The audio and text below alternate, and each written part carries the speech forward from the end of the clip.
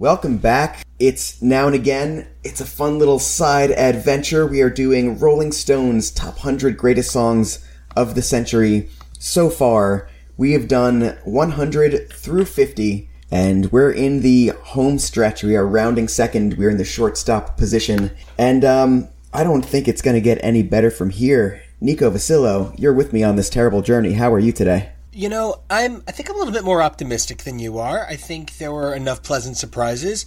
Because here's what we didn't expect. One of the things that's really interesting, because by now Jonah's been on the episode and everybody's met the amazing Jonah. Sounds like a really shitty wizard. The amazing Jonah. He's gonna make a tiny statue of the Statue of Liberty disappear. It falls out of his sleeve, and so he presents a really unique perspective. Something I think I've said to him before, in a personal conversation, is his age group, because I don't want to say generation, because I believe he's part of the same generation that we are. He was born before 2000 and after 1984, so he is technically a millennial. The group that was 1979 to 1984, because of their relationship with technology, is technically being called a zillennial, which is midway through between Gen Z and millennial. But I'm actually going to be real. I do kind of get what they're saying with the relationship between technology and the development of technology and the point at which it was integrated into your daily life. There is a staggering difference between, getting AOL dial-up at 17 and getting AOL dial-up at 12. Yes, agreed. There's a profound difference. So I do kind of get how especially for American suburban and American not financially forgotten by their government cities, how there is a discrepancy there. Yeah, I mean, think about how much it would change you if at 12 versus 17 you were able to jack it to a drawing of Sonic the Hedgehog fucking Lisa Simpson. I mean, I figured out I was gay watching Tails eat out Knuckles, so, I don't know what I would have done if I had been straight that whole time, and I would have just, not been able to know. Yeah. So, okay, anyway, we're gross. And yes. I bring all that up, and I stress that stuff because our age group is a little bit more like, oh no, you got to be legit. You got to sell me on your art, sell me on the whole package. Our age group is like, we need authenticity, and I think it's because we grew up with the pop princesses. It's actually something I've been thinking about a lot. I think I'm sometimes a little bit too focused on certain eras in certain ways, and I think we all are. I think that's a very human thing, but I don't want to be trapped by my inspirations. I want them to have inspired me, not limit me, because the minute you can't move past your inspirations is the minute they are your limitations, and it's really important for me to keep growing as an artist on my own. And I wonder how much, because I'll never forget, I was working at Coconuts, and it was the first time I heard Panic at the Disco. Coconuts is an FYE, or it's like a Sam Goody. It's just a general big music store. Which means it's dead as hell. Yeah, and I heard Panic at the Disco, and my first thought was, God damn, this guy clearly wants to make really modern, cutting-edge, Baroque-inspired music, but he grew up singing boy bands for sure. Because you could just hear in his delivery that it was very and his vocalizations were very pop R&B inspired in that, in kind of a very affected way, to be honest. But I thought it was a good thing. I sometimes wonder if I'm a little bit too obsessed with the things I'm obsessed with. I actually love artifice. I love ridiculous, over-the-top performance, neon glow. One of the things I say is I've lived in Orlando for on and off over the course of 5 years, working for the Walt Disney Company in the theme parks. And I said that I could never settle there because, I could only ever really settle on the Northeast or the Southwest. It would either need to be LA or New York, essentially, because that's where the museums are. In Florida, they pray to the gods of fast food neon. And right. It's really true. I have nothing against Orlando, and sure, downtown Orlando is amazing, and there's so many things offered there, but you are dominated by the culture that dominates your situation, and Orlando is dominated by a sense of fake. And I even love that. I think it's so cool, and it's really fun. And I wonder how much of that is because I grew up in the pop idol generation. I wonder how much of that, the kids that grew up just before us, like my cousins. I have these awesome cousins, Robbie and Lisa. And I grew up thinking they were literally the coolest people in the world. My cousin Lisa was the first family member I came out to after my sister. They were such huge inspirations on me, like your cousin, your well-named cousin. So, they were just so important to me growing, and they still are, and I love their kids. But I bring this up because they grew up with, I very clearly remember them and their friends sitting in the living room in like 1991, and that's, 5 years old, and them all singing and playing Mr. Biggs to Be With You on guitar, just like the video. I sometimes would laugh at myself and be like, no, I'm probably just superimposing them into the video. And then I'm like, no, I can clearly remember them watching the video while doing this and like learning to play it along vaguely. And I think that's really important because it also informs me on how different generations interacted with things. But anyway, they grew up with hair metal, and then the first thing they were confronted with after hair metal was like the reality of grunge. Right. And so for them, there's a severe seriousness to music. And our generation started with pop divas and pop princesses, but the responses to pop divas and boy bands and stuff like that, the general response we got wasn't the severity and seriousness of grunge. It was fucking Fred Durst. Yeah. And so even our revolution and our anger and our rage was filtered in this very artificial way. Now, I mean, I'm obsessed with Nine Inch Nails and Tool, but I recognize that they are a bit removed necessarily from the context of our generation. Jonah grew up a bit later, and why that matters is because Jonah grew up with the Jonas Brothers and Ariana Grande and Selena Gomez, but the thing about that is those kids grew up on Twitter and Instagram, and those kids have always been very real about who they are. So the music is all ridiculous pop artifice, but the people are real. For us, there was so much context on how they weren't real people. They went out of their way to make Christina Aguilera not a real girl.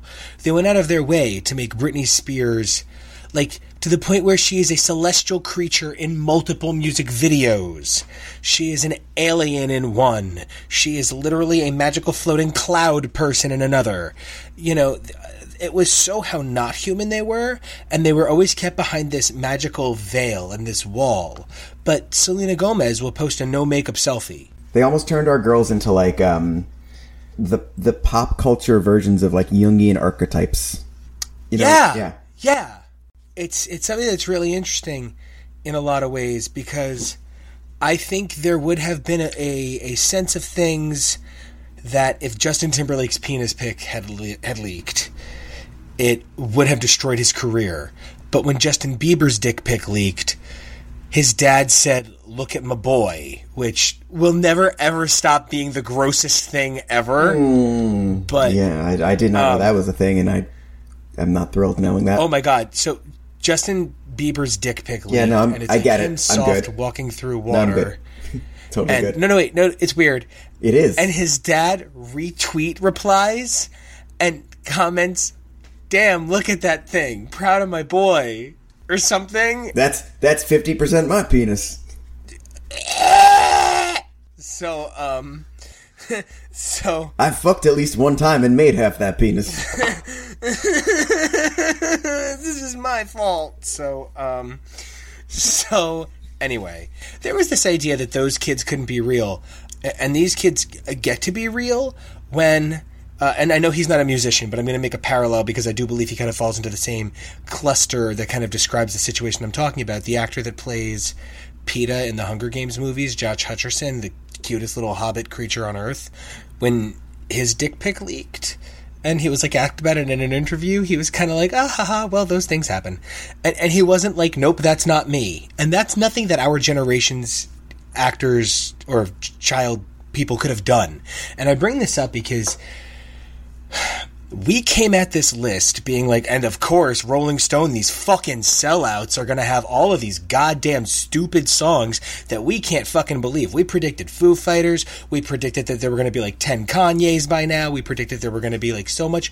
We thought there was going to be so much Beyonce pussy licking that there wouldn't even be room for Jay-Z's dick. And like, it turns out that's not the situation. There are some things on here so obscure that we can't even process what the hell they are, and we're not even interested in looking them up because we just assume they're that obscure.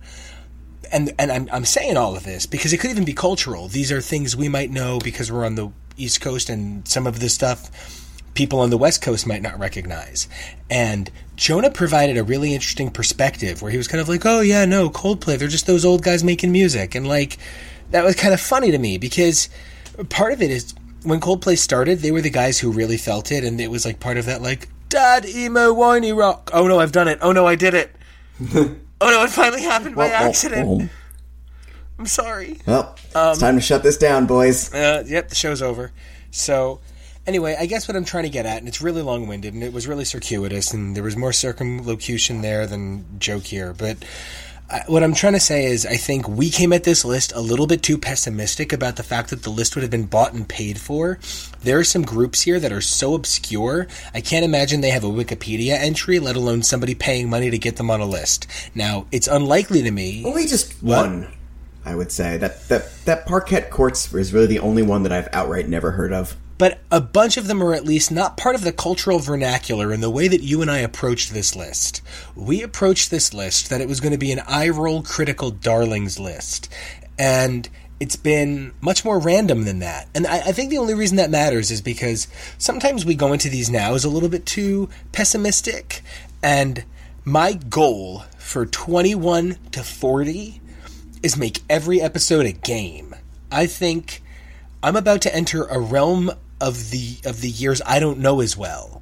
And I'm about to have to do a whole lot more research to stay Nicopedia, to stay the counterpoint that you have illustrated that I serve in our dynamic. I'm going to have to put in a little bit more effort. And this Rolling Stone list kind of made me a little bit more excited about that. Now, granted, I think 3 of these songs are going to be on a now.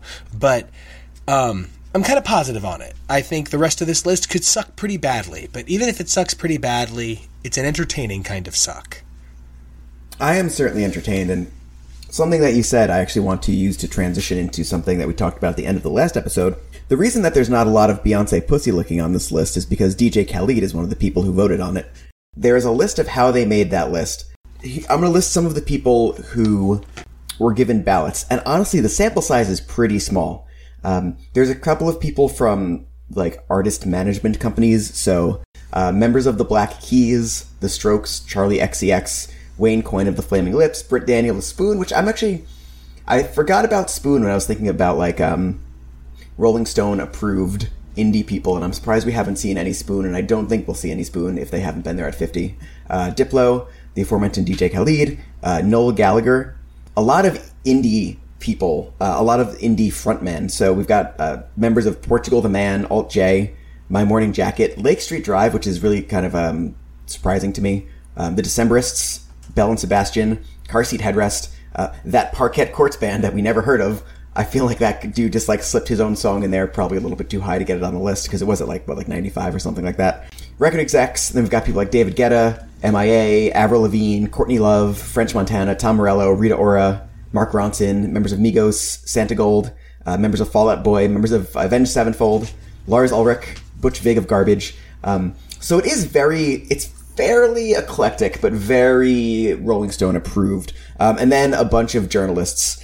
I imagine all of them are on the Rolling Stone payroll. The only 2 names I recognize are Kurt Loder and Cameron Crowe, but Cameron Crowe like made his bones with Rolling Stone, so that almost doesn't even count. So it's a lot of what we assumed about how this list was made is probably kind of accurate, but in their defense, they spread the genres out at least a little bit. I would maybe say there could be a little bit more hip-hop representation on here. But other than that, fuck the journalists. Who cares?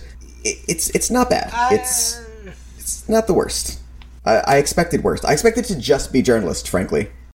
I can tell you why I'm not shocked that it's not just journalists, and I actually maybe am coming at the origin of the list a little bit more negative than you are. Okay. A lot of the people you mentioned are the kind of people who Rolling Stone have spent the last 10, 15 years cocksucking. Oh, yes, 100%. The only ones that I don't see that with are a couple of the indie people. Well, I'm not looking for like an unbiased sample. I'm not looking for perfection. I don't believe that I'm going to get a list that I don't feel is tainted by Rolling Stone. I would be curious to see how many of those people have received 4-star albums from Rolling Stone. I would be curious to see how many of them have been on the cover. I can say several of them have. I would be curious to see whose side Rolling Stone has taken if they have been in a feud. I would be curious to see how much helping Rolling Stone out is in their best interest, because having your name on this list at least fan wanks other people on the list, and no bad can come from having your name on this list. There is no really negative version of positively complimenting your friends in the industry, because that's all it is. It's just compliments. No one is saying like, other artists are bad. And I think the reason that bothers me, it's really hard to ask Fall Out Boy, whose entire body of work is in this time period and so heavily influenced this time period. It's really hard for me to say, okay, sure, they're unbiased. Well, no, this music, there's something about the source of the list that bothers me a little bit more than I thought it might. Well, I kind of see it. I think a parallel that I want to draw is there's been a lot of hubbub on Twitter recently, so dating when we record this, about how Twin Peaks was entirely snubbed by the Emmys. No. It got one bullshit nomination. It got one real bullshit nomination. It got Outstanding Design for a miniseries. I think I'm the guy who, despite loving it and being a huge David Lynch stan, I looked at that and I went, yeah, no shit. All awards shows are just meaningless excuses for people to dress up and talk about how great and charitable they are. Meanwhile, it's just industry awards, and it's publicists essentially lobbying for whoever's paying them the most money, and it's a great big circle jerk. And no, of course I didn't expect the people who give awards to The Big Bang Theory every year to acknowledge Twin Peaks because it's fucking way off the grid and pretty subversive and wild and aggressive in what it's trying to do. And there's a 4-minute sequence of someone sweeping a floor. In the same way, I really should be treating this, and in some ways I think I was, and in some ways I think I wasn't. No, I'm not going to see Joyce Manor's fake ID on this list. Like, that's not going to happen. So my expectations, I think, should have been different, but, I think because I'm coming at this from more of a critical standpoint, as someone who needs to spend hours of content discussing it, I think there is even some disingenuousness in how we're talking about it. I think we knew what we were expecting. It's just tough to align with that when you don't share that mentality to begin with. You know what I'm saying? Yeah. I want to connect with one or two things you said, because I think you really touched on some really great hallmarks of this. And I think I might have said some of that in the last podcast. Mm-hmm. I don't know if that made it or not. Who even knows what we've said? I've really come to realize that awards shows are semi-meaningless. And like I said, when my name's on the ballot, it'll be a totally different story. But it really bothered me when Brokeback Mountain lost the Oscar to Crash. Ooh, yeah. And the way Oscar voting works is you have to pay a certain amount of money to be considered. You have to take out some kind of ad. It's all this sort of stuff. The way the Crash team did it was they advertised heavily along the routes that the executives from the majority of voters that live in the LA area would be taking to and from the executive, their studios and their offices and stuff, and promoted what an important film it was about racism in America in modern times. And by promoting, I just threw my pen across the room, and by promoting it that way, a bunch of white people basically appealed to a bunch of other white people's sense of what racism in a film should be depicted as, and got them to say that this was culturally relevant in the name of defeating racism. The truth is, as many gay people as there are in Hollywood, it's unlikely that many of them are also Oscar voters. it's not hard to see that there is a bit of a bias against out actors. And learning all of that really contextualized a lot for me. I talked about how I discovered that American Idol places phone banks strategically to help certain people win. At the end of the day, these award shows are just pretty parties to congratulate people with. Why don't we have Best Nurse party? Like, why don't we have Best Nurse awards? Well, because there are millions of nurses. There aren't millions of actors making these movies. And while we all go to hospitals, we all don't go to 20 hospitals. We all go to the hundreds of hospitals. But we only go see 20 movies. The average person sees 1 or 2 movies a year in theaters and watches 3 more than that. That's it. The average person watches between 4 and 5 movies a year. I am deeply and personally uncomfortable how many of them are Transformers movies. When sometimes we talk about these awards, or we talk about, okay, I think Tori Amos is my favorite artist of all time. I don't believe she is the greatest artist of all time. And I'm able to recognize the two things as different. This list implies that you are not able to recognize those two things as different. It is, I found in teaching high school English, it's like a revelation when you explain the difference between subjective and objective to children. It's almost like... Yeah. It's almost like the equivalent of them learning object permanence. Yeah, especially because, like, I swear to God, the first 4 times you teach it, you have to teach it 4 times. I'm like, okay, ready? The sky is blue. That is objective. It's a thing that's an object and you can touch it.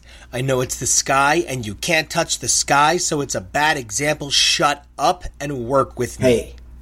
R. Kelly believes you can touch the sky, okay?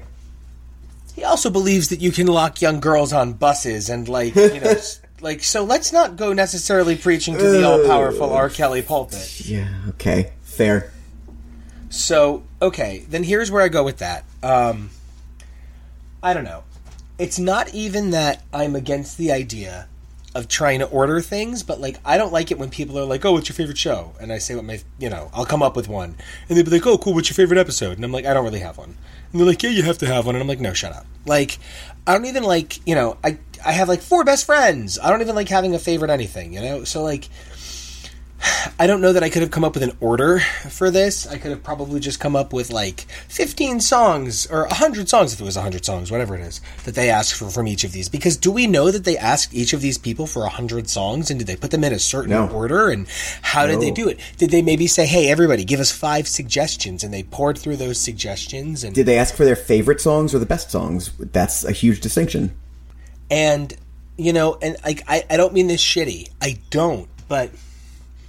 if I'm Patrick Stump, which we don't even fucking know. It could have been the other 2 guys. It could have been... No, it was Stump and Wentz. You think the other 2 guys are getting this? Come on. Maybe Patrick Stump was too busy trying to sue Ed Sheeran for stealing his Muppet face. Oh, shit, yeah.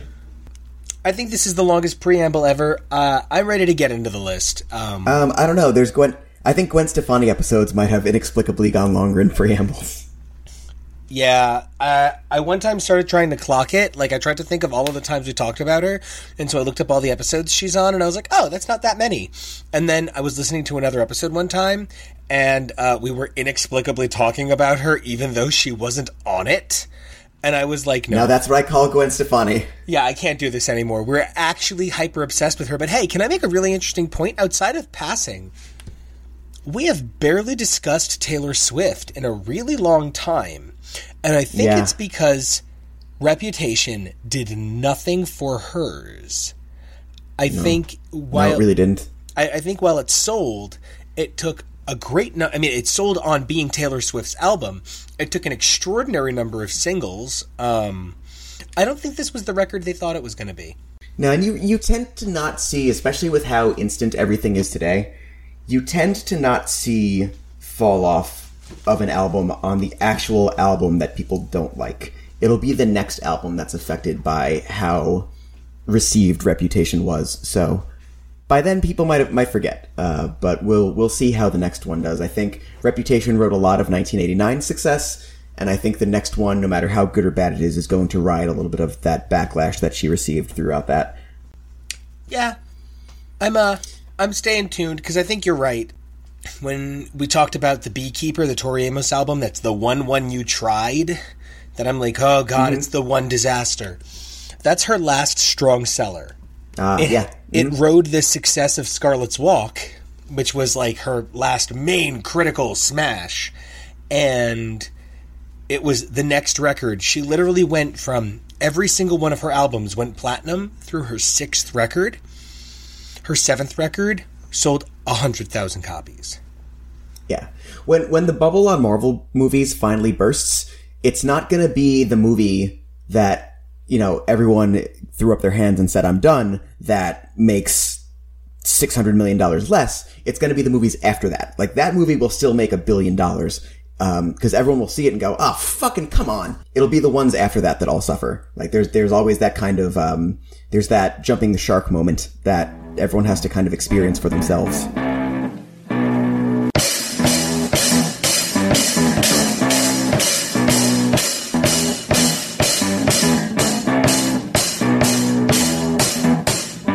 I'm gonna fight them all.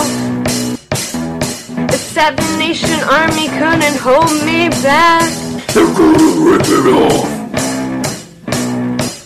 Taking their time right behind my back. And I'm talking to myself at night. Because I can't forget. I can pour through my mind. Yeah, the cigarette. The message coming from my eyes. Can't leave it alone.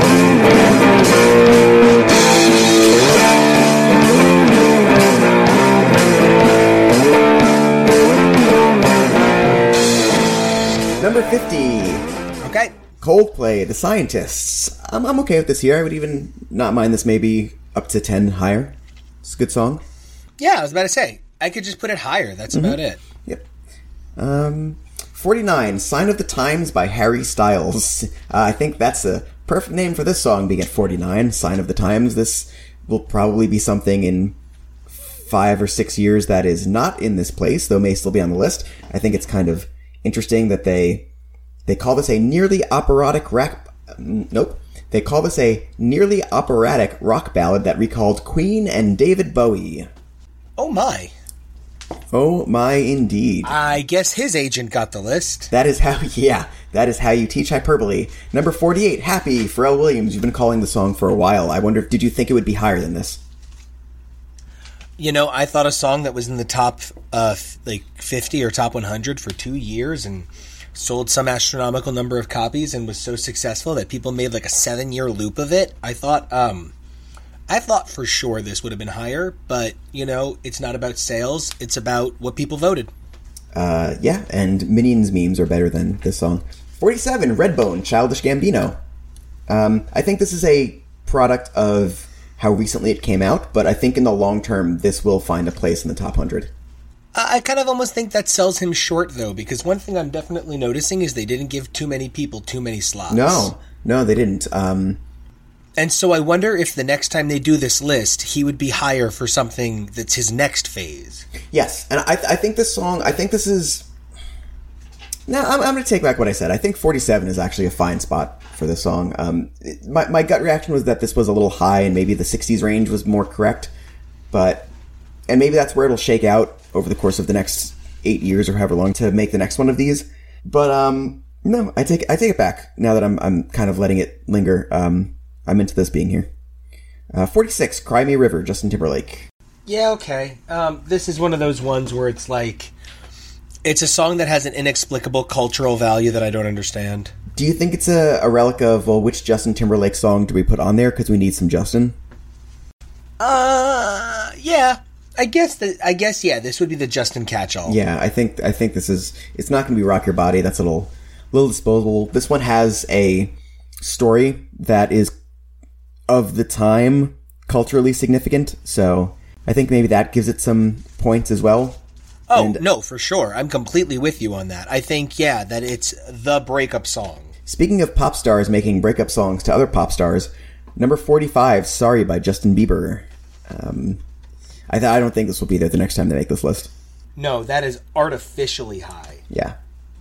That's pretty wild. 44, Stan by Eminem. If I remember correctly, that was number 10 last time. So my prediction of... Stan? Yes. Whoa, Stan fell precipitously. I predicted this pretty hard. I predicted Eminem, his poor recent album, and just kind of the problematic nature of him over the last couple of years. Both of those led to my prediction of Eminem falling significantly. I don't see any songs of his being relevant enough to get over this. So Eminem topping off at 44, I think, is a very interesting sign of the changing tide. I have to agree. I do like that it says Stan has subsequently become both a verb and noun, which, I mean, I just used that like fucking 10 minutes ago. So there's some cultural relevance to that, but it is very tongue-in-cheek. It's 43, Cranes in the Sky by Solange. Not a song that I would have thought of, but I do love its inclusion here. Again, though, I am left with, really, are we saying the best songs are all people who are unbelievably connected to other people? Fair. I mean, this album was pretty huge at the time, critically, and I don't know about... I think it sold really well, too. I know it won some Grammys, and I think you kind of have to sell pretty well to win some Grammys at this point. And I do like the song a lot. I love the production on this whole album. I don't know. I still just think a lot of this list is really artificial. Oh, I don't disagree. 42 is a song that if you've ever used Pandora, no matter what band you've put in, they insist that you love this song. Electric Feel by MGMT. And if Electric Feel is 42, I have a feeling Kids will be even higher. I actually think... I think this is their best song. I love this song. I think it's one of the best songs of the last 15 years. Wow. Yeah, I just think it's a great piece of pop. But I think this is kind of high. I could see one of these two being on here. I hope it's this one. Oh, yeah, I agree. MGMT in general being 42 is not what I would do, but I'm okay with it. I just have a sinking feeling that Kids is going to be like 15. 41, Hurt by Johnny Cash. Not a shock in any way. I don't love this song like other people do. I think the original is still better. I think this one is a little bit... It's almost a little bit too on the nose in a lot of ways. It's not to say it's not good, but it's exactly in Rolling Stone's lane. I don't like the ironic trailer cover. Oh, man. Of anything. Same. And I think this gave birth to the ironic trailer cover, so I hate it. This or Mad World, I completely agree. Those are the patient zeros of this. This at least had some motivation behind it. Like, there's a real personal, intense feeling behind this song, which I appreciate and I understand. But it still feels a little on the nose to me. Yeah, it's still the ironic cover. So again, one of my predictions going back was Rolling Stone acknowledging that you've been here a while, so it's giving you acknowledgement for that. Beautiful Day by U2. Fuck you. Yeah, we've been tearing into this song for 20 episodes now. I don't know how much more we can tear into it. Yeah. All that I can leave behind is this song. 39, No One Knows, Queens of the Stone Age. I didn't think about this song. I like its inclusion. I love it. I'm glad this is here. This is a great piece of music. Mm-hmm. A lot of songs. It's a lot of fun. It's high energy. You know, yeah, it's a great record. You predicted some heavy Foo Fighters inclusion. I think this is our first sign of the Grolster. Holy shit! Yeah, that is pretty wild. I'm kind of into Rolling Stone accepting that post like 1998 Foo Fighters is pretty worthless. They have a good hit or two that here and there, but is Learn to Fly post 2000? I think that's like 2003. Oh, okay. Then I mean, maybe we'll still see that, but that seems pretty high at this point. Let's keep going, man. Sure, 38, Formation by Beyonce. I would have expected this to be top 10, honestly. Yeah, I'm pretty shocked. I'm pretty freaked out by what this top 10 is going to be. I think one of my predictions was the top 10 would entirely change, and I was pretty confident about it when I saw Stan drop so hard, but now I kind of think... I'm not sure we've seen another song that was in that top 10, so I kind of have a gut feeling it's going to be very similar. Except, no, I'm sure I did predict CeeLo taking a massive fall. Oh, yeah. So I still think that will change, but... Do you think Do you think Crazy will take a massive fall, or do you think Fuck You will go way up? Oh, because that's where I'm at. I'm like, I think Crazy will be like number 23, and Fuck You will be number 2. I don't.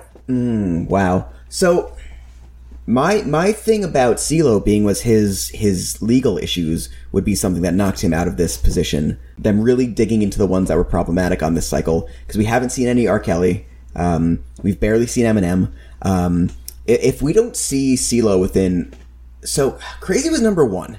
If Crazy is not on this list at all, right? Then they are leaning so hard into, I don't want to call it identity politics. That's not quite correct, but you know what I'm saying, right? It's almost disingenuous, despite the fact that it's an artist who's problematic in nature. Them in 7 years going from an artist from being 1 to unlisted is just, I don't have a better word than wrong.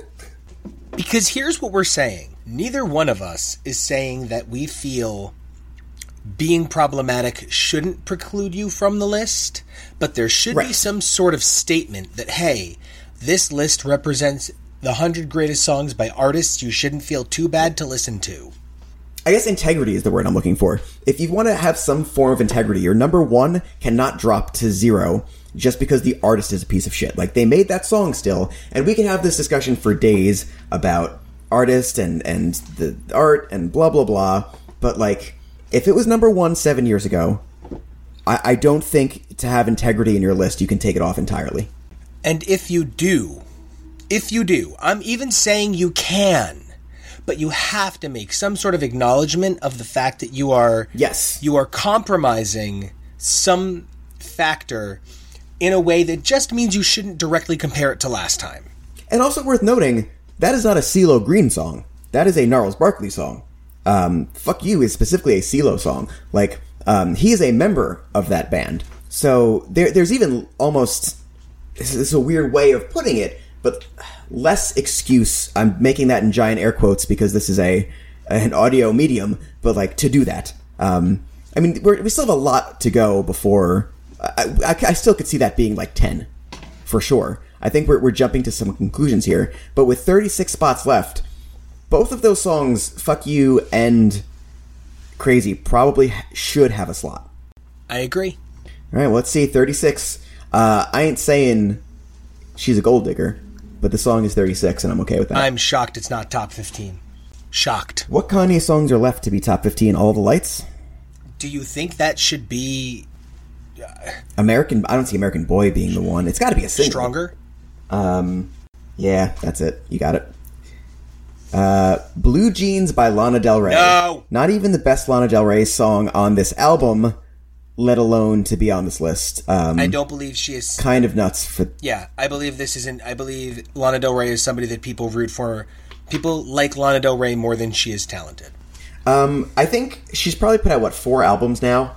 I think I can make 2 really great albums out of those 4 albums. That's how I see Lana Del Rey. I really like 40 to 60% of her output. Fair enough.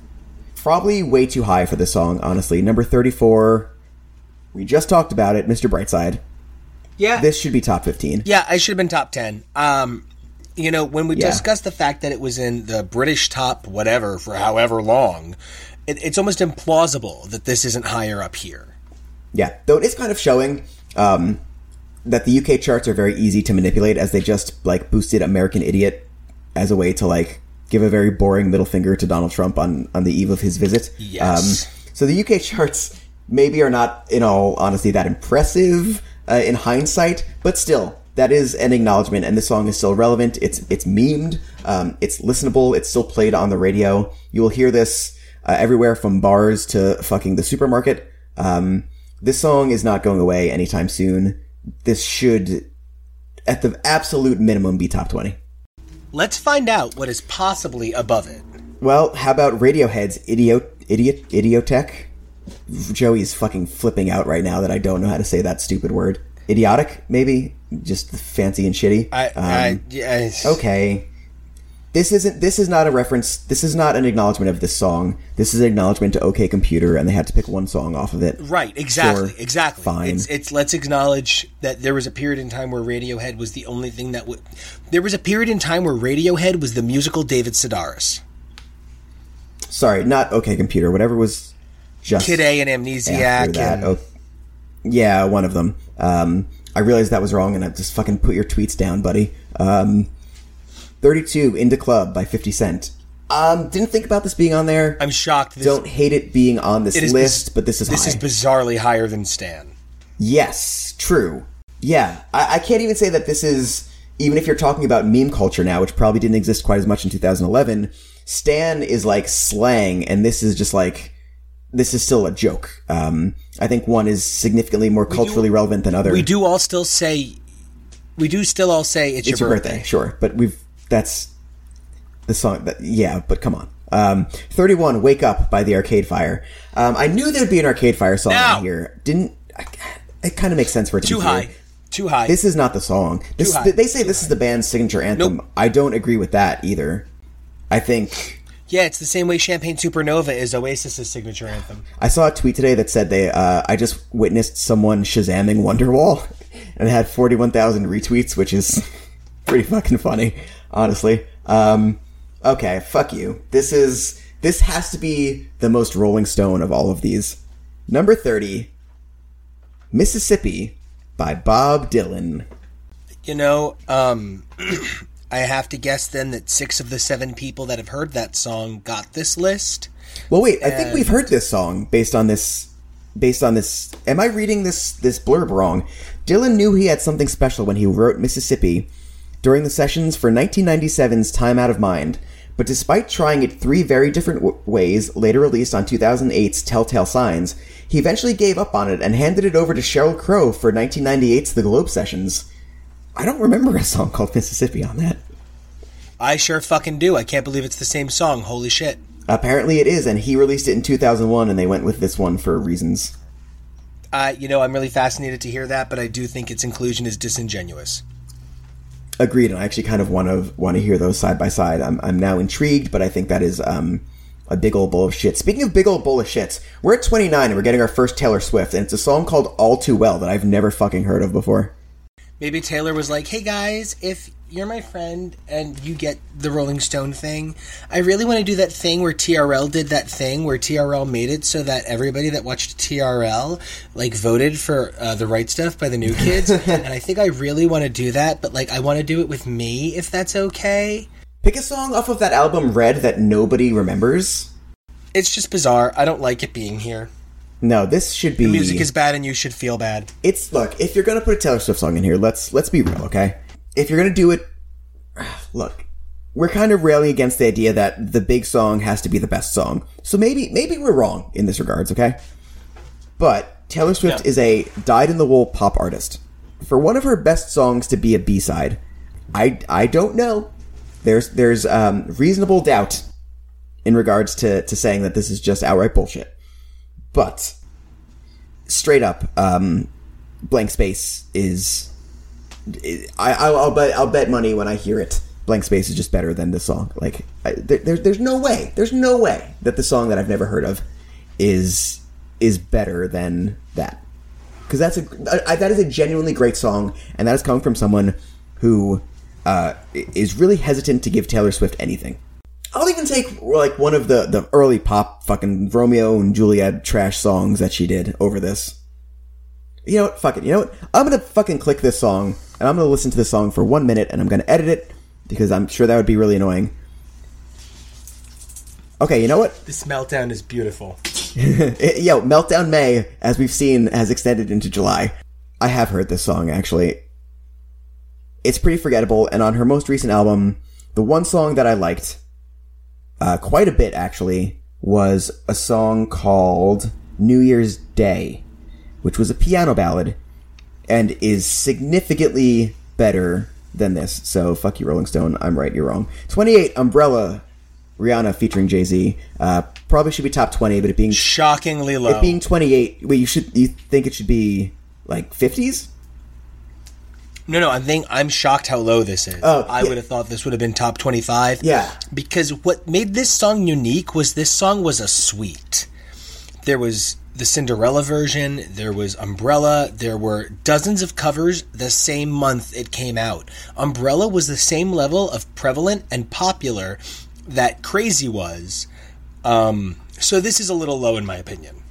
Yeah, I'm on board with you there. I think this should be top 20. But I think we're getting into some real, now that we've gotten past All Too Well by Taylor Swift, I think we're getting to some real competition. That might be the dividing line, because 27 is another song that I think could probably be top 20. So I think with only 7 spaces to spare, maybe all of these could be top 20 on a different day of the week. Bombs Over Baghdad by Outkast. Nope, I'm shocked this is this high. Outkast lost all of their cash. They did, but I think... They lost. I think we're still going to see Hey Ya pretty high. That was in the top 10 previously. Yeah, I don't see it leaving there.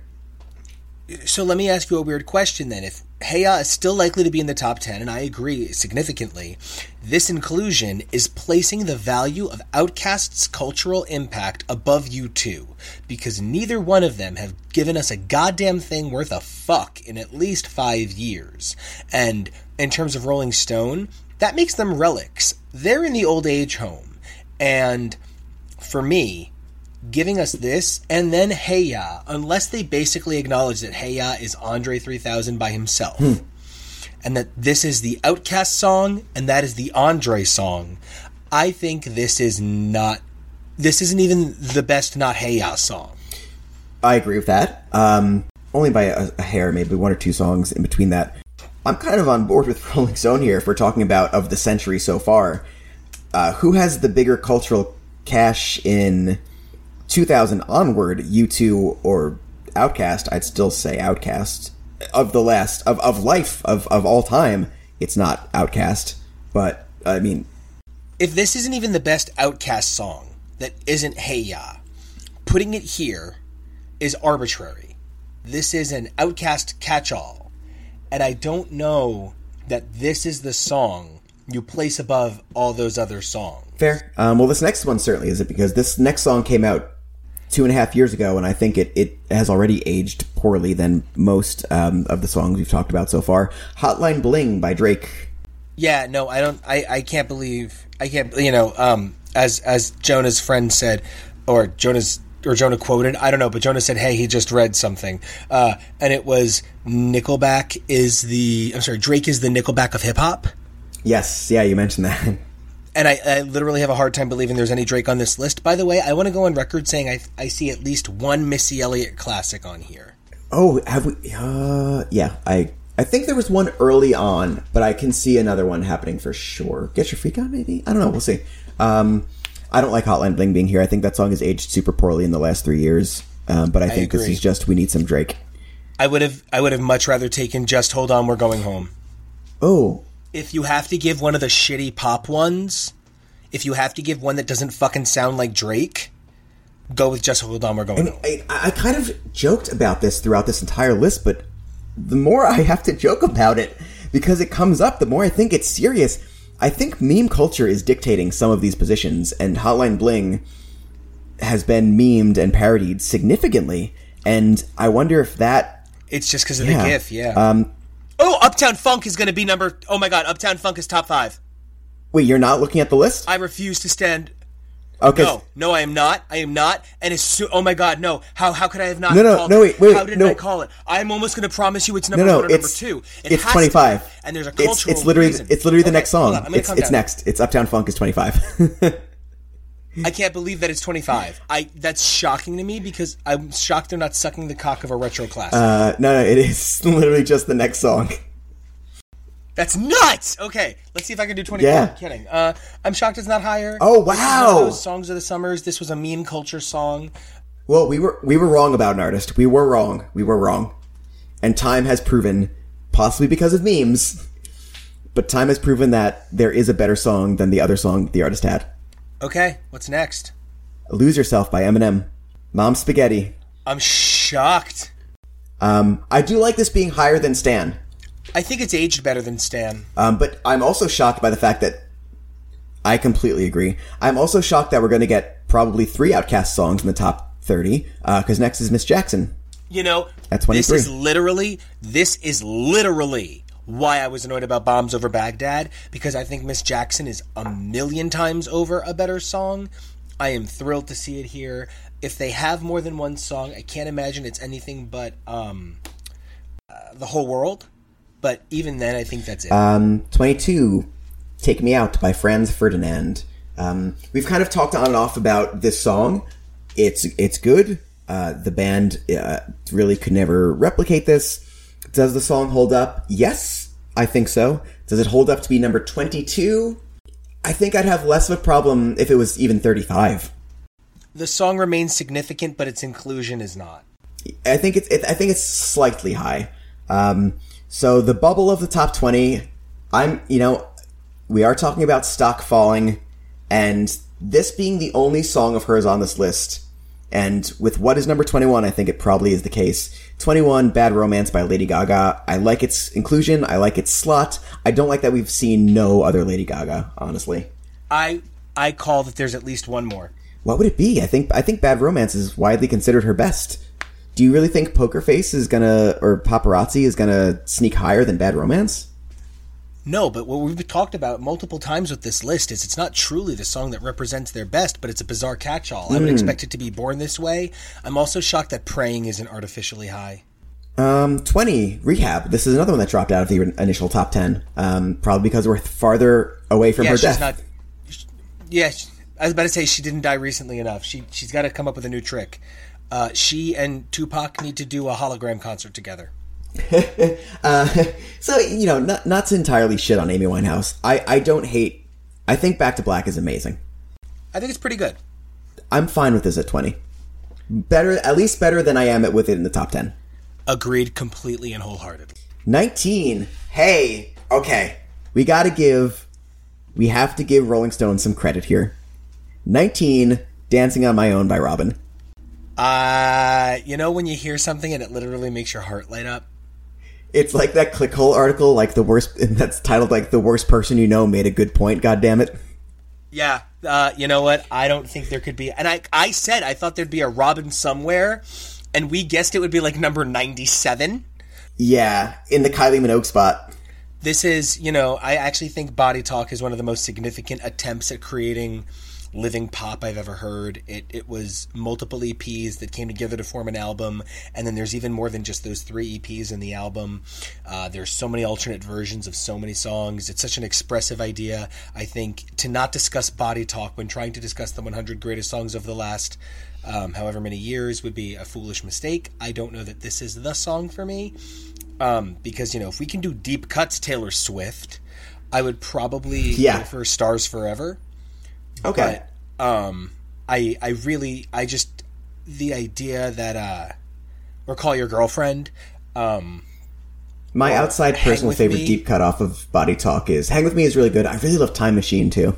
Oh, Time Machine and Indestructible back to back is just one of the greatest experiences of your life. Agreed. So, okay, yeah, I couldn't be happier. Rolling Stone, thank you for doing a solid to literally the emotional gay community. I'm not going to get Carly, so this is all I could get. I'm thrilled. According to this blurb underneath it, Lorde said in 2015 that to her this song is perfect, and I knew I liked Lorde for a lot of reasons. This is just adding to that list. 18, Black Star by David Bowie. Nope. We kind of predicted this. I think they picked the song Black Star because it shares the name with the album, while both culturally, musically, and emotionally, Lazarus is the better song off of this album, just in every fucking way. Significantly. It's not even just a better song. Lazarus is one of those things where it's sort of how I felt about the Tori Amos song that we included on the playlist, Bang. Even if she's getting older and she's moving to a place where we don't necessarily always agree in the same way we used to, it's just it's this new form of the same voice. I think if this is Lazarus, I'm fine. I think this is an inclusion for the album as a whole, which again, integrity doesn't exist on this. I think Lazarus deserves a place on this list, and I think it deserves a reasonably high place on this list. I don't think Black Star does. I think Lazarus even deserves a place in maybe the top 10 Bowie songs. Number 17, Work It by Missy Elliott. There you go. Your prediction is correct. Yep, I knew there had to be a later Missy song. I'm shocked it's not Get Your Freak On. I'm shocked it's not, you know what? No, I think because of the I think that makes this one the one. 16. Oof. Ugh, wow, 16. All My Friends by LCD Sound System. Okay, you just mentioned that I was doing Meltdown July. Do you want to talk a little bit about your opinions on LCD Sound System before I give like a 1 minute thing that probably pisses a couple of people off? I'm going to say two things. Number one, I can't believe there's been no Ed Sheeran yet. Yeah. I don't like Ed Sheeran. Like, I very famously find Ed Sheeran super boring. Same. But, like... Same. I'm shocked. I'm really shocked. I'm really, really, really, really shocked. They had a fucking Harry Styles song. But I'm actually gonna... You've actually shit on LCD Sound System, like, twice in, like, a week? Yeah, I don't like And it. I was listening back to the Best Of episode, and... Because I had an idea. I kind of want to do, how do we feel about our Best Of lists? Do we feel they held up 6 months into the year? Talk about what the playlist was. Everybody listen to the playlist. Anyway, because I do think there's been a monumental shift since our list. But I feel like LCD Sound System, you said it really well in that episode. You said that they cashed in on any good their name had by restarting after that huge farewell.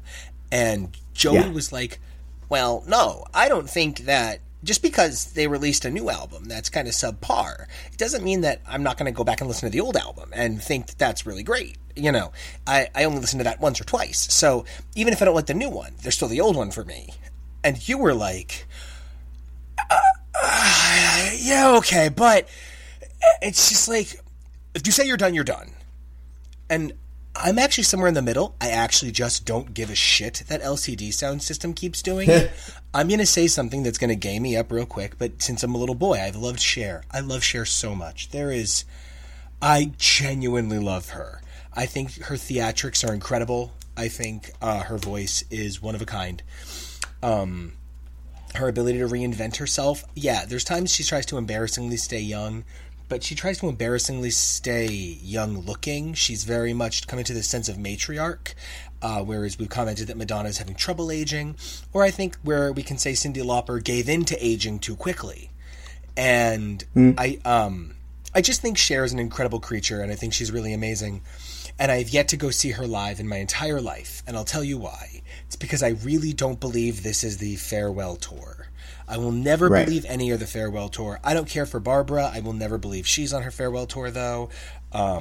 There's just certain... Kiss will never be on a farewell tour. Will never be the Rolling Stones farewell tour. Will never be the Eagles farewell tour. If the Eagles of death metal say it was their farewell tour, I'd be shocked as shit, and I would be like, go, that's your only chance. But like... The Kiss farewell tour will be lowering Gene Simmons into his grave in a Kiss coffin. I don't know. I think they're going to try and reanimate the meat puppet a couple of times. Just get a few more shows out of it. Literal makeup on a pig. Pretty much. Oh my god, they just start replacing the parts that fall off with pig parts. So, I really do think we are... Yeah, I don't know. I think LCD Sound System are a group who... The average person... who could feel they would read this list. Like, the average person is at Target, sees this motherfucking magazine, grabs it, buys it. They're not going to know who the fuck LCD Sound System is. They're going to think their last stereo they had put in their car was an LCD Sound System.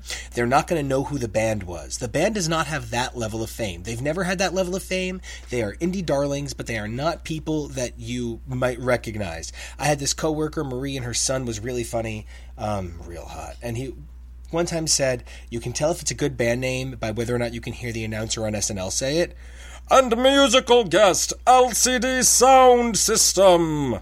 And like, if you can't put yourself right there and hear him say that, the band isn't that relevant. Now, I'm not saying that LCD Sound System isn't relevant, and I'm not saying they've never been on SNL, but I am saying that indie darlings pump up the value of LCD Sound System. If we actually take a minute and like let's talk about some of like the TV shows that people love that get these obsessive followings, or comic books that are read by literally just like 200,000 people total. When we talk about these things that have so much surrounding them, so much hype, I don't think... I'm going to be honest. I know I just used a lot of breath, and I love hearing you talk. I've loved hearing you talk since well before you thought anybody should listen to you.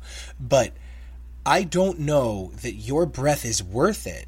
They're a band who ultimately recognized that they could make more money trading in on the value of their name than they could making new music. They will never again be able to make money based on being the cutting-edge new artist, and that's where the creative magic lies, and they're no longer those people. So now they're just LCD Sound System, factory machine, that are going to be able to generate and regenerate their longevity by kind of like trading in on their name, like we discussed. So I'm happy to hear you go off on them. But I almost feel like, aren't they so sad that it's not worth it? Well, I'm going to go straight to the core of LCD Sound System in general. I think LCD Sound System is a band that people remember liking more than they actually like. I think they're a band that was put on at parties in college and sounded a lot better than some of the other stuff that was being put on at parties in college. And they have great memories of All My Friends and Daft Punk is Playing at My House and a bunch of the stuff off those albums. But I think if you're going to tell me, because, if you look at the song on YouTube, All My Friends, the music video and the song itself is about 4 minutes and 50 seconds. Okay? On an album, it's 9 minutes.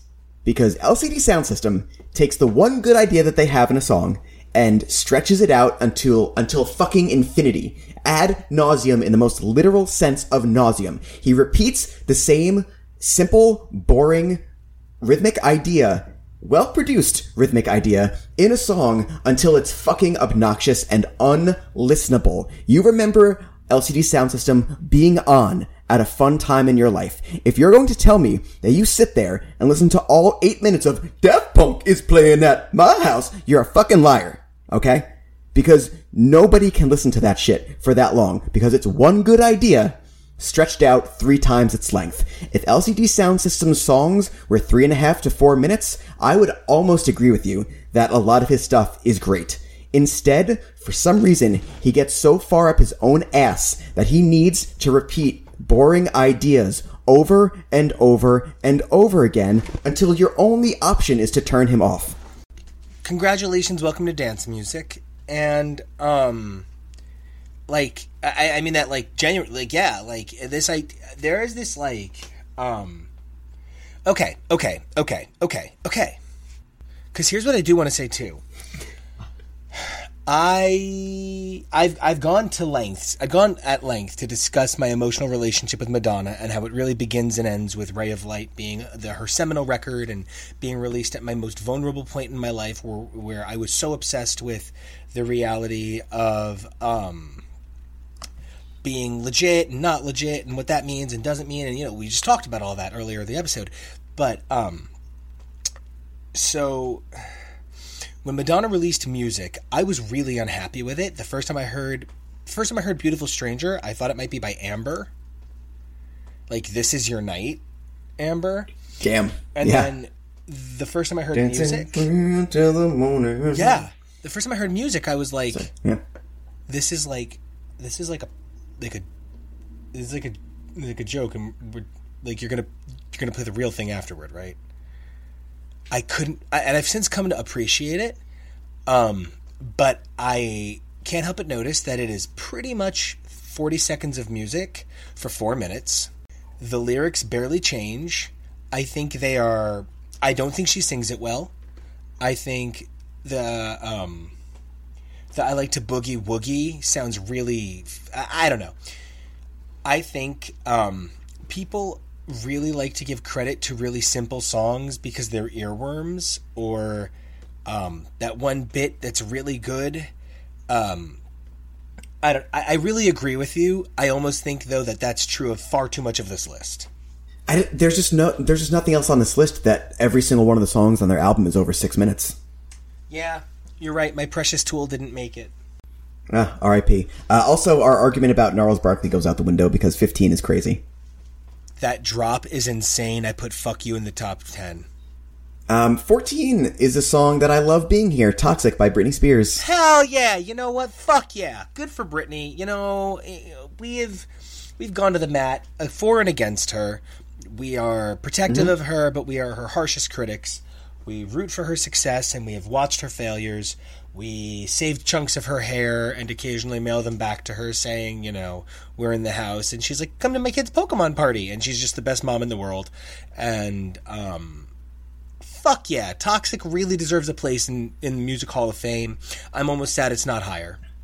And we've talked about how great, we think Can't Get You Out of My Head should have been higher than like 98 or wherever it was. And we've joked about how Britney Spears' version of Telephone is cringeworthy and bad. Alien! Yep. Worth remembering that Kylie Minogue passed on this song, and I don't think this song is as good with Kylie Minogue on it. I think this is quintessentially Britney. Apparently in 2010, she was asked what her favorite song was, and Britney said her favorite song of herself was Toxic, and that, to me, is the correct answer. It's really great. Really recognizable riff, great production. Tremendous piece of music. Just a tremendous piece of music. 13, All Right by Kendrick Lamar. Not the song that I would have picked, but I just knew they had to pick a To Pimp a Butterfly song, because that album is more of an album than a track at any point, and I think they want to acknowledge that, even though I think that's disingenuous. Yeah, I think this was a good choice. I like it. I like it a lot. The blurb opens with, sang at an anti-Trump rally in Chicago. Like, okay, yeah, I get it, guys. 12, Get Your Freak On, Missy Elliott. Fuck yes. You know what? Give me one more. Just put her one more time. There's nothing left to put higher than this. I don't care. I have long since this show began said, I think in the first episode I talk about how Missy Elliott is unbelievably relevant to this day. I don't think trap music could exist without Missy Elliott's contributions to making weird fucking noise into a song. And I think she's somebody who's worth her weight in gold and platinum and diamond and everything else that flat earthers think is incredibly common and is just being manipulated into using against us. So I love her. I think this is great. I think Get Your Freak On was the time she went from Missy Elliott, that rapper lady who's sometimes funny and produces, to Missy Elliott superstar. There's an incredible remix of this with Nelly Furtado from the Tomb Raider soundtrack. That's a weird sentence. That's Tomb Raider 2, Cradle of Life, whatever the fuck it is. It's a really phenomenal remix, and in the part where from the original, Missy goes, "Who's that bitch?" Nelly Furtado goes, "Me. Nelly Furtado, all in your stereo." It's really cute. It's really good. You should definitely link to it. It's a great track. This is a great song.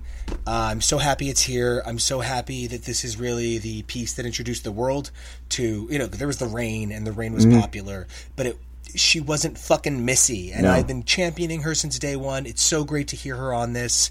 I'm really thrilled. It's been 2 inclusions in the top 20. I couldn't be happier.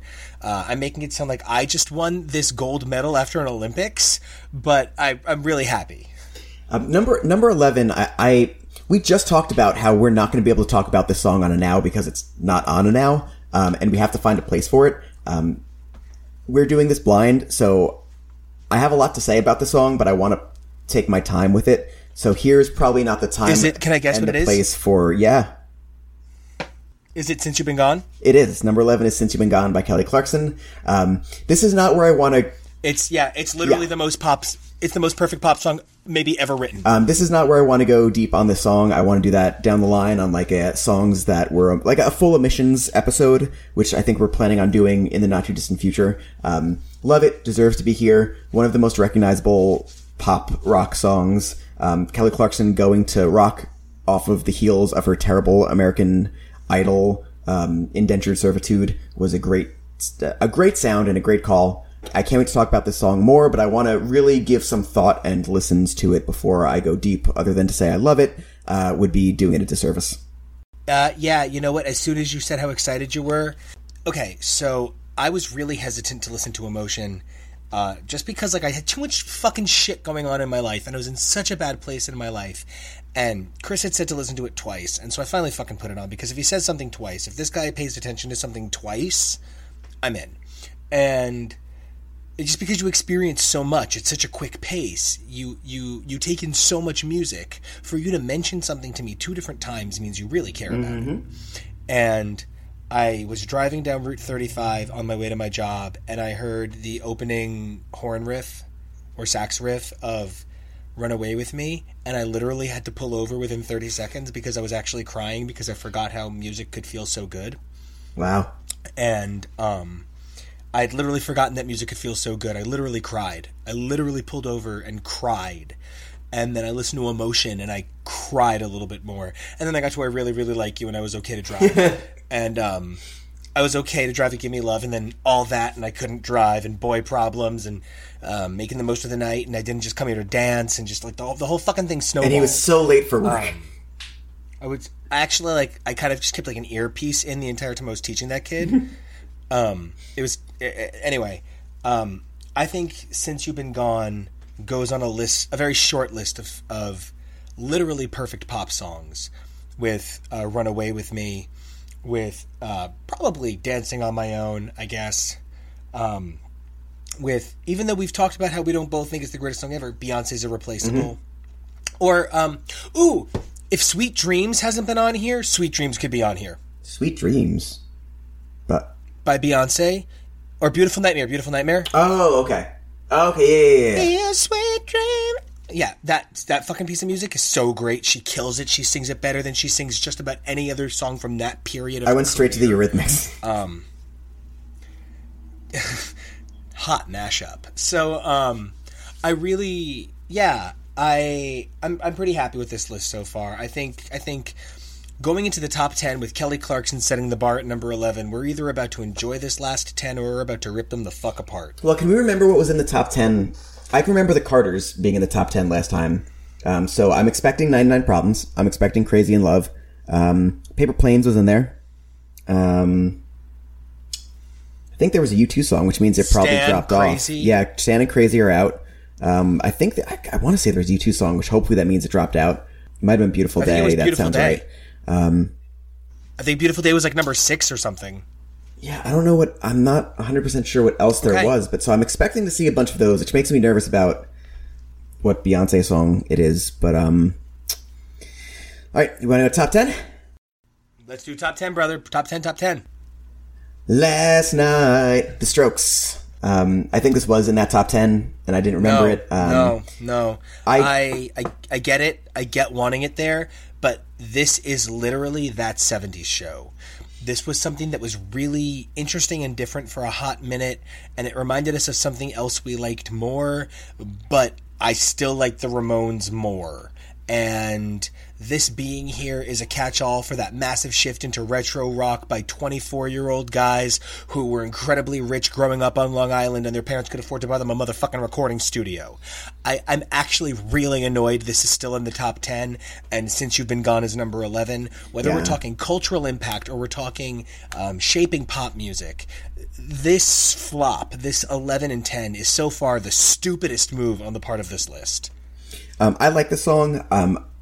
I think I agree with you that this is a catch-all for the inclusion of this genre. It's not even the best song on this album. It's not the best single on this album. If they want to, it's not. Yeah, it's. I put Hard to Explain or Someday. It's not even the best album by them. It's close. I think it's debatable. All right. Well, I just accidentally looked down to see what the next song was. I like the inclusion of this artist, but literally every song on Melodrama is better than Royals, so Royals is number 9. No. Okay, actually, this song was unlike anything else on the radio. It made a definitive statement. Agreed. I've talked about how I love Lorde as an idea. I don't know that I love Lorde as an artist.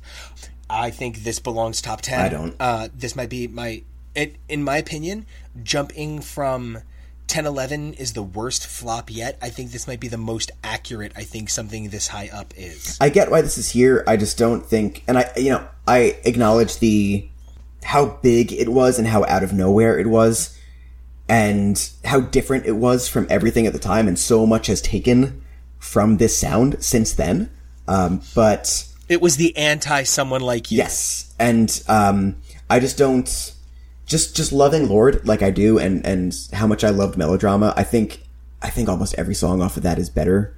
But I get its inclusion, and if we're doing that Rolling Stone thing where the top 10 especially is more of the statement that they are making versus the song that it is being made with, then sure, fine. Just in the long run of like ranking Lorde songs, if I ever had to do that, this would not even be top 5. But sure, fine. But it has to be top 5 for Rolling Stones. Yes. You know what? It might be like number 5, number 8. I get why this wasn't there on the 2011 one, and I get why it's here now. "Rolling in the Deep" by Adele. I think this is just their general put Adele into one song. I actually think it's the best written pop song. I know since you've been gone, I think this is up there. I actually probably think this surpasses it a little bit. I'm surprised there's not another Adele song somewhere on this list. Like 40s could have had another one. Someone Like You. Yeah, Someone Like You or Chasing Pavements or Hello. I think this is one of the most perfect pieces of music ever written. I think every single lyric is chosen with such exquisite precision. Yeah. Her vocal delivery is one of the greatest vocal deliveries I've ever heard. It is one of the most well-produced pieces of music ever. It sounds like she wants you to hear it. It literally sounds like tears falling. You're going to wish you never had met me. Tears are going to fall rolling in the deep. It is like Kevin and I, the last thing that was done at our wedding, which you were best man at, so you would remember, was One and Only by Adele from 21. I can't praise Adele enough. I love her so much. I really do. I just think she's released 2 unfucking believable albums and 1 very good debut. And I'm always excited to see what her next release is. I'm really excited for the Peanut Butter and Jelly sex tape. It has one of my favorite call and responses of the 2000s in that pre-chorus. I guess maybe it's not exactly a call and response, but you know what I mean. Wow. Kind of stunned by this inclusion here. Number 7, Kanye West featuring Pusha T, Runaway. Yeah, I'm all in on this one. I think this is Kanye West's best song by a large margin, on his best album by a large margin. Runaway did things to me the first time I heard it, and it still remains one of my favorite rap songs of all time. It's a weird disconnect with how emotionally invested into some of the song I am and how hard it can hit me, to then jumping into Pusha T's verse, which I think is an amazing couple of bars, but just emotionally so disconnected from anything that I've ever felt before. But the fact that then the song can switch right back, just musically, and pull me back to having a real emotional, visceral reaction to it, is incredible. And I'm shocked by this being here, but I love that it is. Yeah, I feel the same way. You know me and problematic faves. I try to avoid them, and I think Kanye shows such disrespect and disregard for kind of other human beings that I try not to promote Kanye if I can help it. But it's just about impossible with this track. This was actually my first real exposure to Pusha T. Oh wow! High recommends for going back and listening to some clips. Yeah. But no, I went back and immediately explored more into. Oh, okay. I'm glad this is here because I now don't believe there's another Kanye song up here. Yeah, there can't be. So this song Kanye has a great way of making really, really simple ideas into really amazing art. And holy shit, there hasn't been a single Lil Jon song. Oh well, that's for the best. What really is just a one finger noodling on a piano being made into kind of such an incredible beat is, I don't want to throw around genius that lackadaisically, especially I do honestly feel like Kanye West is a genius, even if he's a genius who is also a complete dumbass. Oh no, yeah, he's a genius piece of shit. Yeah, there you go. This song went up from last time. And I think you didn't say it should be there this time, so you're certainly not going to say it should be there now. And I think this is a song that maybe should be around the 20s. Maps by the YASS. I'm just going to say my thing about the YASS. I'm going to say my thing about YASS that I said last time too. I understand how much everyone loves them, and I think they're great, and I think they're cool. But if you try to tell me they have this level of pop culture relevance, you're wrong. And I think Maps is one of the most perfect pieces of music, that atmospheric, heavy, it's a very 2003 sound. and it's romantic in a wistful way. It's looking at stars you can never reach. It's beautiful. It's haunting. It's summoning. It puts you in a place you don't want to go to and that you can't go to without it. If I were an actor and I needed to act a scene where I just found out that my husband was divorcing me, all I'd have to do is fucking listen to this song for 2 minutes while looking at pictures of my husband falling away from me. I would be devastated and I'd never come back. I'm actually having a breakdown right now and I'm putting in my mouth guard. So, like, this song is so epic, but the problem is the metric that would put this... Oh, I'm shocked, no metric. The metric that would put this song in the top 10 precludes so much of this list. Right. It's not consistent. Yeah, that's exactly what I was going to say, is I can get behind this being number 6 on this list if the rest of the list was consistent in that regard. It's so all over the place, and it does seem like it was... I don't know how they made this list. I love what the AV Club does at the end of their year, where they put out like a top 20, and then they put out everyone who voted on it their own top 10. So you could really see kind of how stuff broke down. And it also holds people to some kind of, to like a standard. Like, Parquet Courts guy, if he knew that his top 10 was going to be published, maybe he wouldn't have put his own song at number 1, which almost certainly happened for that song to even be at like 99 or whatever the fuck it was at. So... Yeah, I just don't know where they're coming from with this, but I'm fine with the song being there, but it just seems off for what we've seen so far from this. I do also love that Since You've Been Gone so blatantly stole its bridge from this song, and both of them are within 5 of each other and in the top 10 essentially. So maybe that riff of the bridge of Maps is like the best riff of the 2000s so far, you could say, by the numbers. Wait, really? I thought Since You've Been Gone came first. No. Maps 2003, and scrolling up, Since You've Been Gone, late 2004. Fascinating. In my head, they just happened all in the same gap period. Close, but not quite. 99 Problems, Jay-Z, number 5. We kind of talked about this when we went through the initial one. This is their...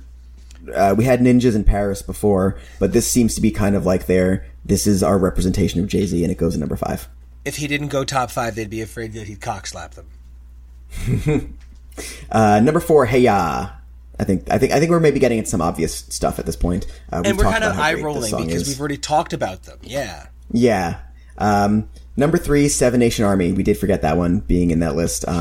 If anything, I would say since 2011, the song has culturally become more relevant because you watch a single World Cup game and during downtime, the entire fucking stadium is going da da da da da da, which is a weird song to become like a massive chant, but I know it makes sense. Means that a Seven Nation Army that means the song is forever. No, a Seven Nation Army couldn't hold me back, and in that driving. I think this is exactly Stan's music. It's like, dun, dun, dun, dun, hey, dun, dun, dun, dun, dun. Yeah. Oh, I was going to use that as a perfect example. It's like I just didn't think we made songs like that anymore, and it's cool. It's like how there's no more Christmas ballads, or like the last one is All I Want for Christmas Is You. Like there's just no more like jock jams, like sports standards, and like it's weird to see one from our time happen, and it's cool too. Yeah. Well, here's how it happened. A vampire spider in a bowler hat decided to make a song that's the sound of all the hearts he's consumed. And that's how we got this fucking song. Johnny Depp's vitamin D deficient clone. H.H. Holmes with a guitar. I hate this. What's next? Paper Planes by MIA. Nope, should not have moved up. Sorry, nope, should not have moved up. I am a huge MIA fan. I agree. I think this should have moved down. I'm an enormous MIA fan. I can, literally, let's put on Galang Galang. Let's do it. Let's get back into the early shit. Boys. But, my anthem is, Bad Girls. It's literally my anthem. So, it's a very political thing to do. I like it because it's a great song by a great artist, but it's a very political move that is not genuine. This can't be number 2 if Maps is number 6 and Last Night is number 10. And number 11 is... The only fucking thing that makes sense about this list is Can't Get You Out of My Head and Royals. I swear to God. Well, I mean, I know which artist is number one, and that means it's the same song that was there last time. And it is. Man, the world will end not with a bang, but with a whimper. Is it Fuck You by CeeLo Green? No, it's your aunt's favorite song to dance to when she's drunk at a wedding, Crazy in Love. No, this doesn't even make... This is a terrible selection. This is awful. This is really bad. This isn't even the best Beyonce song from that time. It's not the best Beyonce song. This is weak sauce. This doesn't... She went back to Destiny's Child after this and did a number of songs with them that did not result in the same level of success. Like, I fucking don't get this. This is... Even the blurb can't really defend this super hard. It just says, this is the song, and this is how it was made. It really doesn't have any superlatives to give the song, other than, a fucking fire horn riff. I would love to see the breakdown of this voting. Who put this here? I don't get it. This is cheap. This is really cheap. This is cheap and lame. This is bad. Yeah, I don't know. Yeah, it's not even a whimper.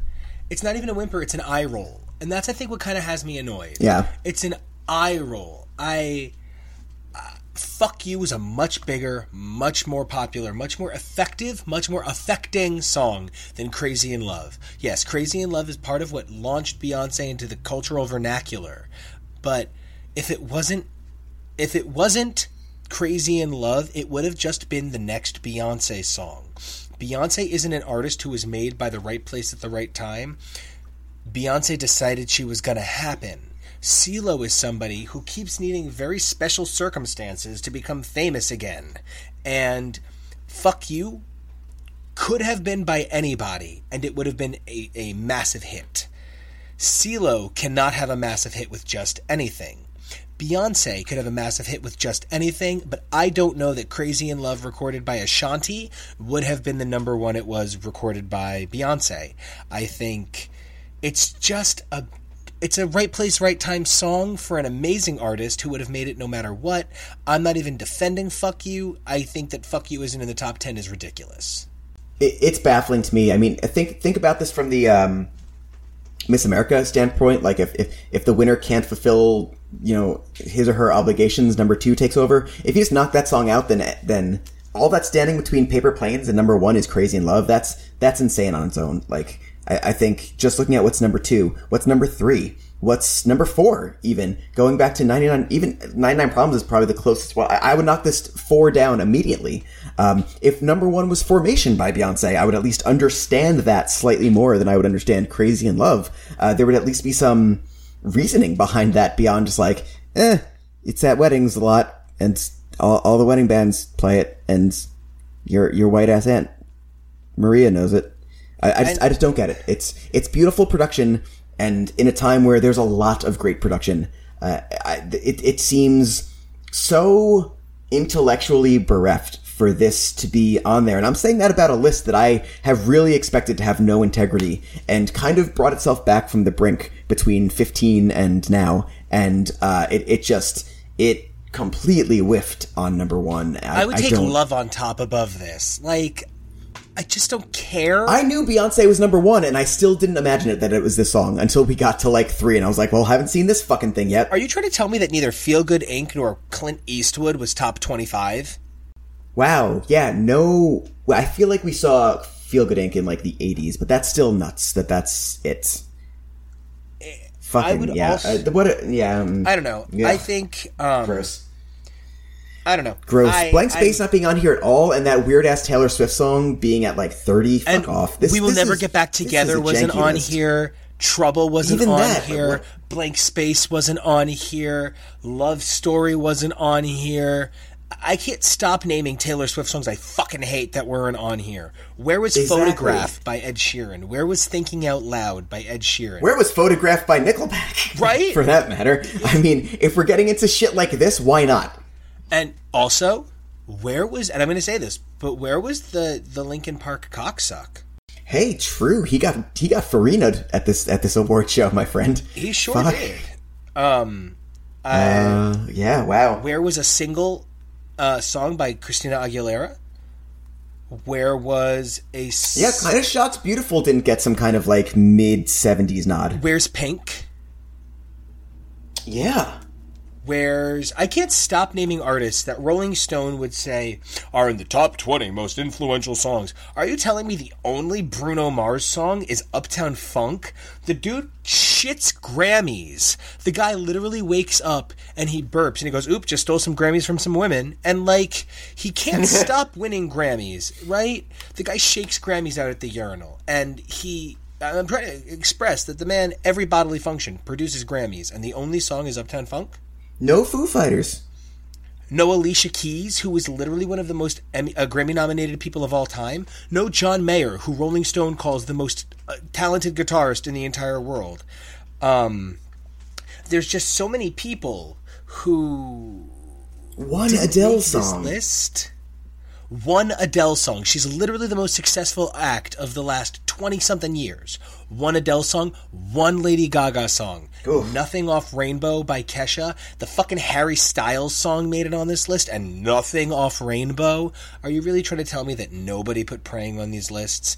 There is just something so politicized about the idea that I'm supposed to believe that this list was measured on any common metric. I think it got more obvious by the top 10, when everyone's just like, well... I don't want to put 2 Beyonce songs on this list, so let's just put Crazy in Love at number 1. I don't want to think about what other Jay-Z song I would actually like if I had to name another Jay-Z song, so let's just put the only one I know at number 5.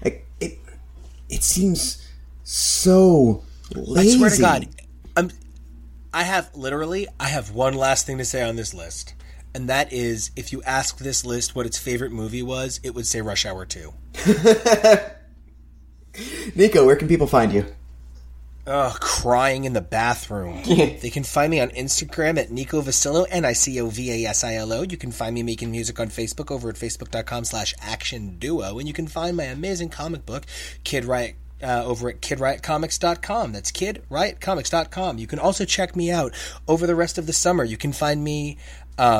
you guys will definitely not hear this in time, but I'm going to pimp them anyway. You can find me this weekend at Blurred City Con in Brooklyn. You can find me at the end of the month in July at Blurred Con in Virginia. You can find me at the Sheridan in Manhattan in August for FlameCon. You can find me in September in Pennsylvania at Keystone Con, October at Nerdtino in Philly, and NYCC as always.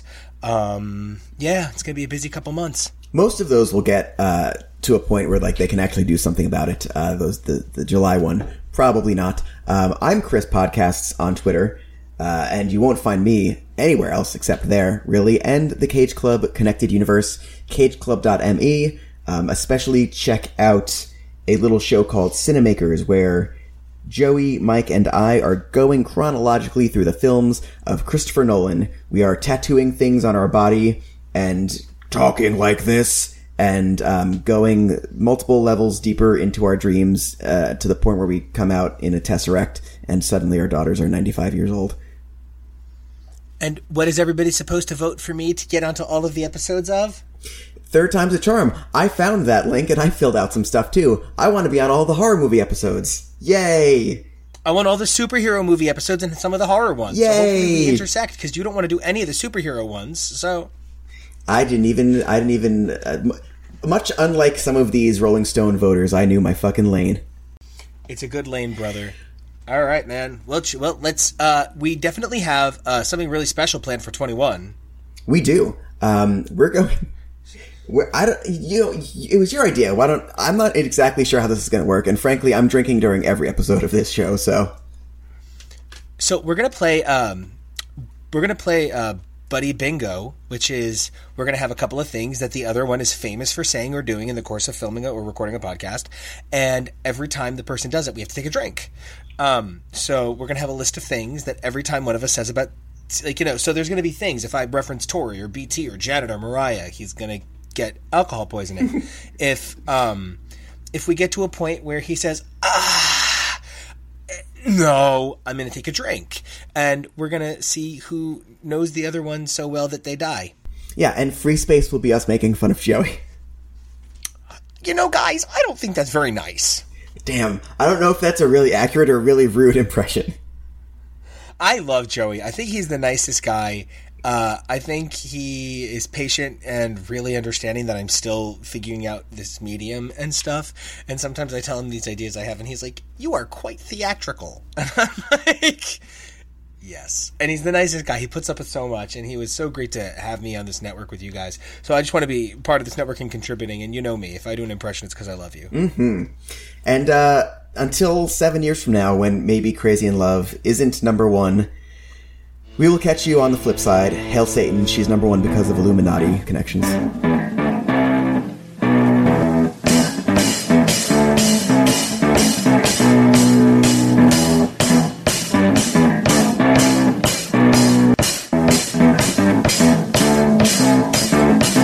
Do I know about it? Every single one's got a story to tell. Everyone knows about it. From the Queen of England to the... And if I catch it coming back my way, I'm gonna serve it to you. And that ain't what you want to